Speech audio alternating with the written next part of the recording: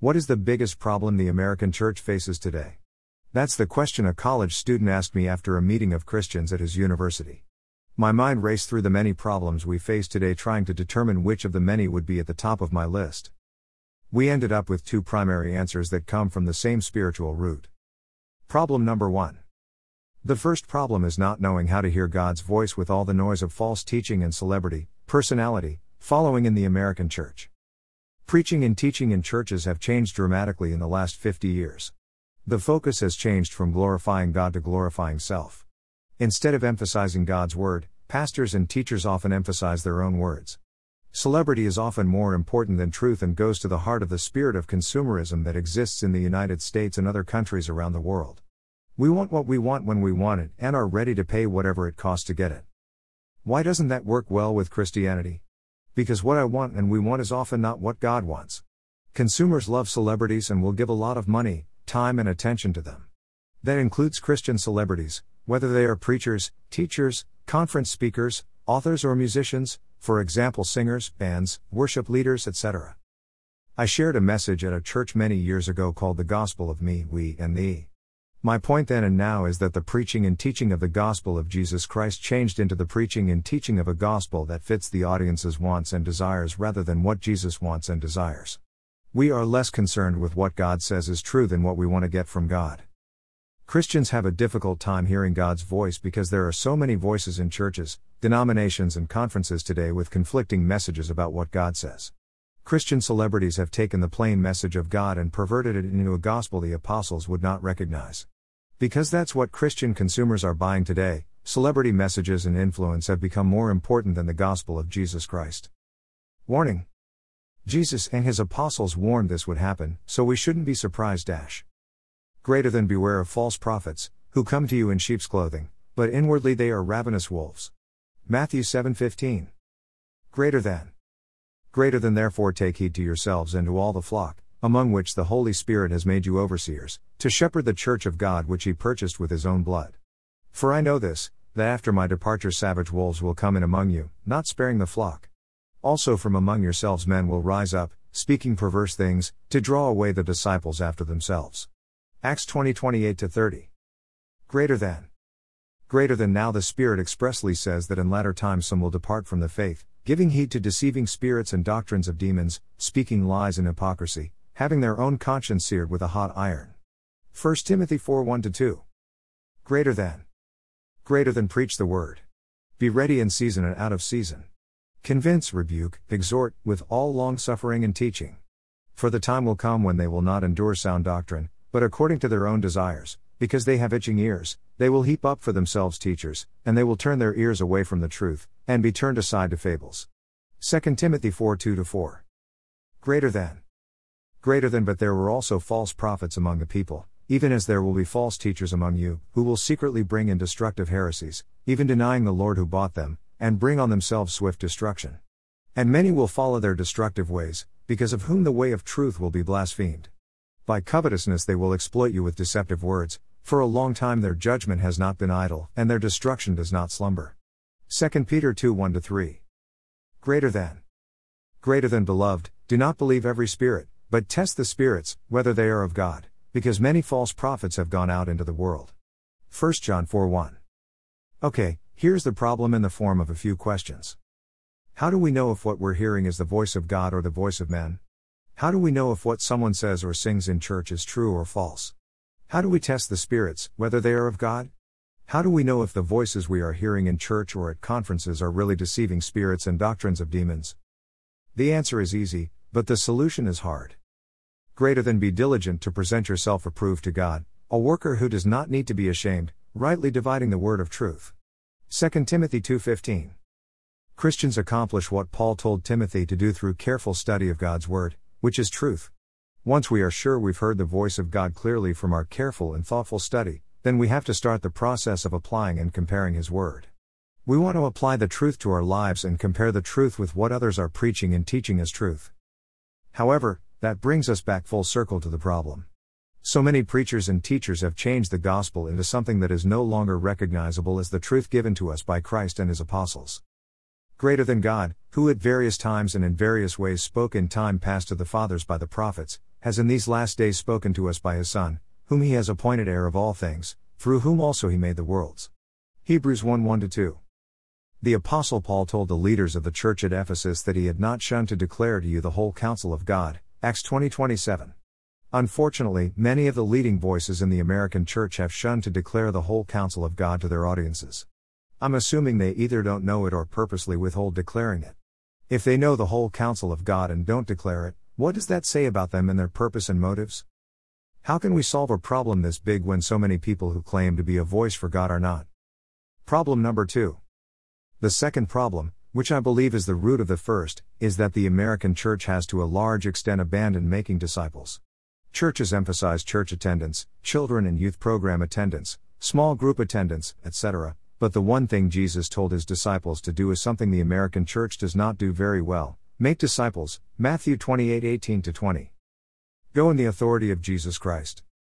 Make disciples of all the nations. Baptize them in the name of the Father and of the Son and of the Holy Spirit. Teach them to observe all things that Jesus Christ commanded them. While emphasizing baptism and church attendance, American churches, for the most part, neglect making disciples and teaching them to observe all things that Jesus and his apostles commanded. Is it any wonder that American Christians are not able to hear the clear sound of God's voice? Making disciples is the key to accomplishing what Jesus told his followers to do.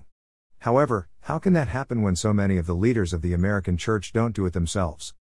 Here's what discipleship looks like. Greater than you therefore, my son, be strong in the grace that is in Christ Jesus.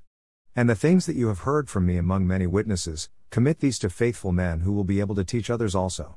You therefore must endure hardship as a good soldier of Jesus Christ. No one engaged in warfare entangles himself with the affairs of this life, that he may please him who enlisted him as a soldier. And also if anyone competes in athletics, he is not crowned unless he competes according to the rules. The hard-working farmer must be first to partake of the crops. Consider what I say, and may the Lord give you understanding in all things. 2 Timothy 2:1-7. How many preachers, teachers, conference speakers, authors and musicians do what Paul told Timothy to do? How many of them commit what they learned from their disciple maker to faithful people who will be able to teach others also? How many endure hardship as a good soldier of Jesus Christ? How many refuse to entangle themselves with the affairs of this life? How many compete according to the rules, the whole counsel of God? As Paul told Timothy, may the Lord give you understanding in all things. Aren't all Christians disciples of Christ whether they follow him closely and obey his teachings or not? Good question. Simple answer is no, they are not. Discipleship is not what we see in the American church. It doesn't look or sound anything like what we read in the New Testament or see in the early years of Christianity. Pew Research estimates that more than 160 million people in the United States are Christians. Using the definition of discipleship we find in the New Testament, do you think our country has 160 million disciplined followers of Jesus Christ? Our culture is built on self. As we mentioned earlier, we want what we want when we want it and are ready to pay whatever it costs to get it. How does that work with what Jesus said about being one of his disciples?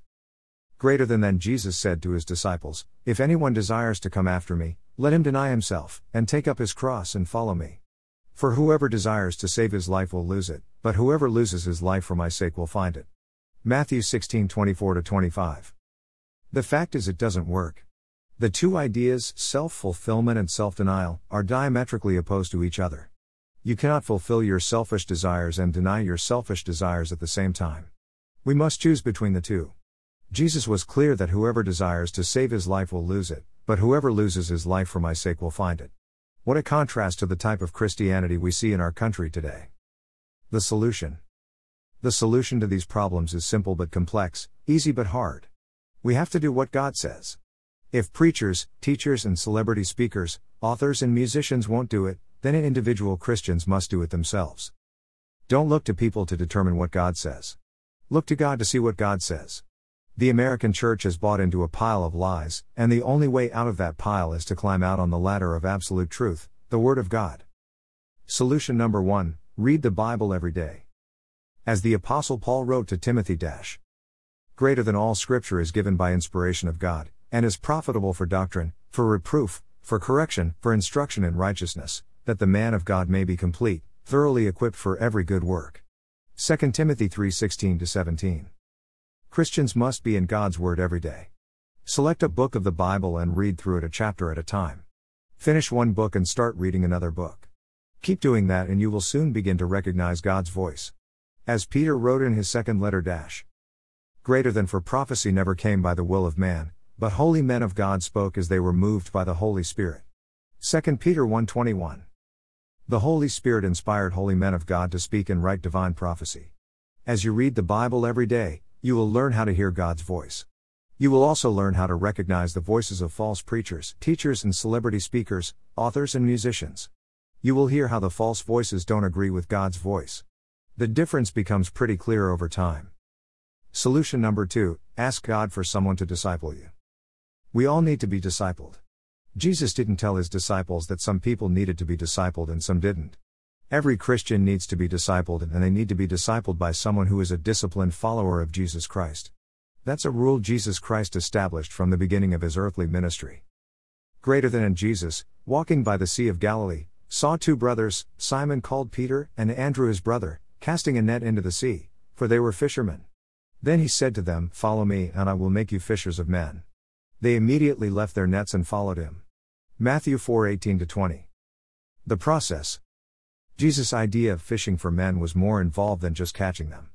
Our Lord demonstrated through his own process of making disciples that fishing included guiding and mentoring. Jesus lived life with his disciples and was with them through every aspect of life. That's what Jesus wants us to do as we fish for men. He wants us to guide, mentor, and live life with them. How will you know if someone is qualified to disciple you? If you have first learned how to hear God's voice, you will know if someone is qualified. What you read in God's Word will tell you what a disciple maker looks and sounds like. A qualified disciple maker will not speak something different than what's clear in God's Word. That's why solution number 1 must precede solution number 2. Our prayers are with you as you take your steps into the tough but rewarding world of Christian discipleship. It can slowly solve the big problems facing the American church, one disciple at a time. You can read more about making disciples in our free ebooks on the topic. A disciple is. I will follow Jesus. On discipleship. Thinking about discipleship. Scripture taken from the New King James Version. Copyright 1982 by Thomas Nelson. Used by permission. All rights reserved.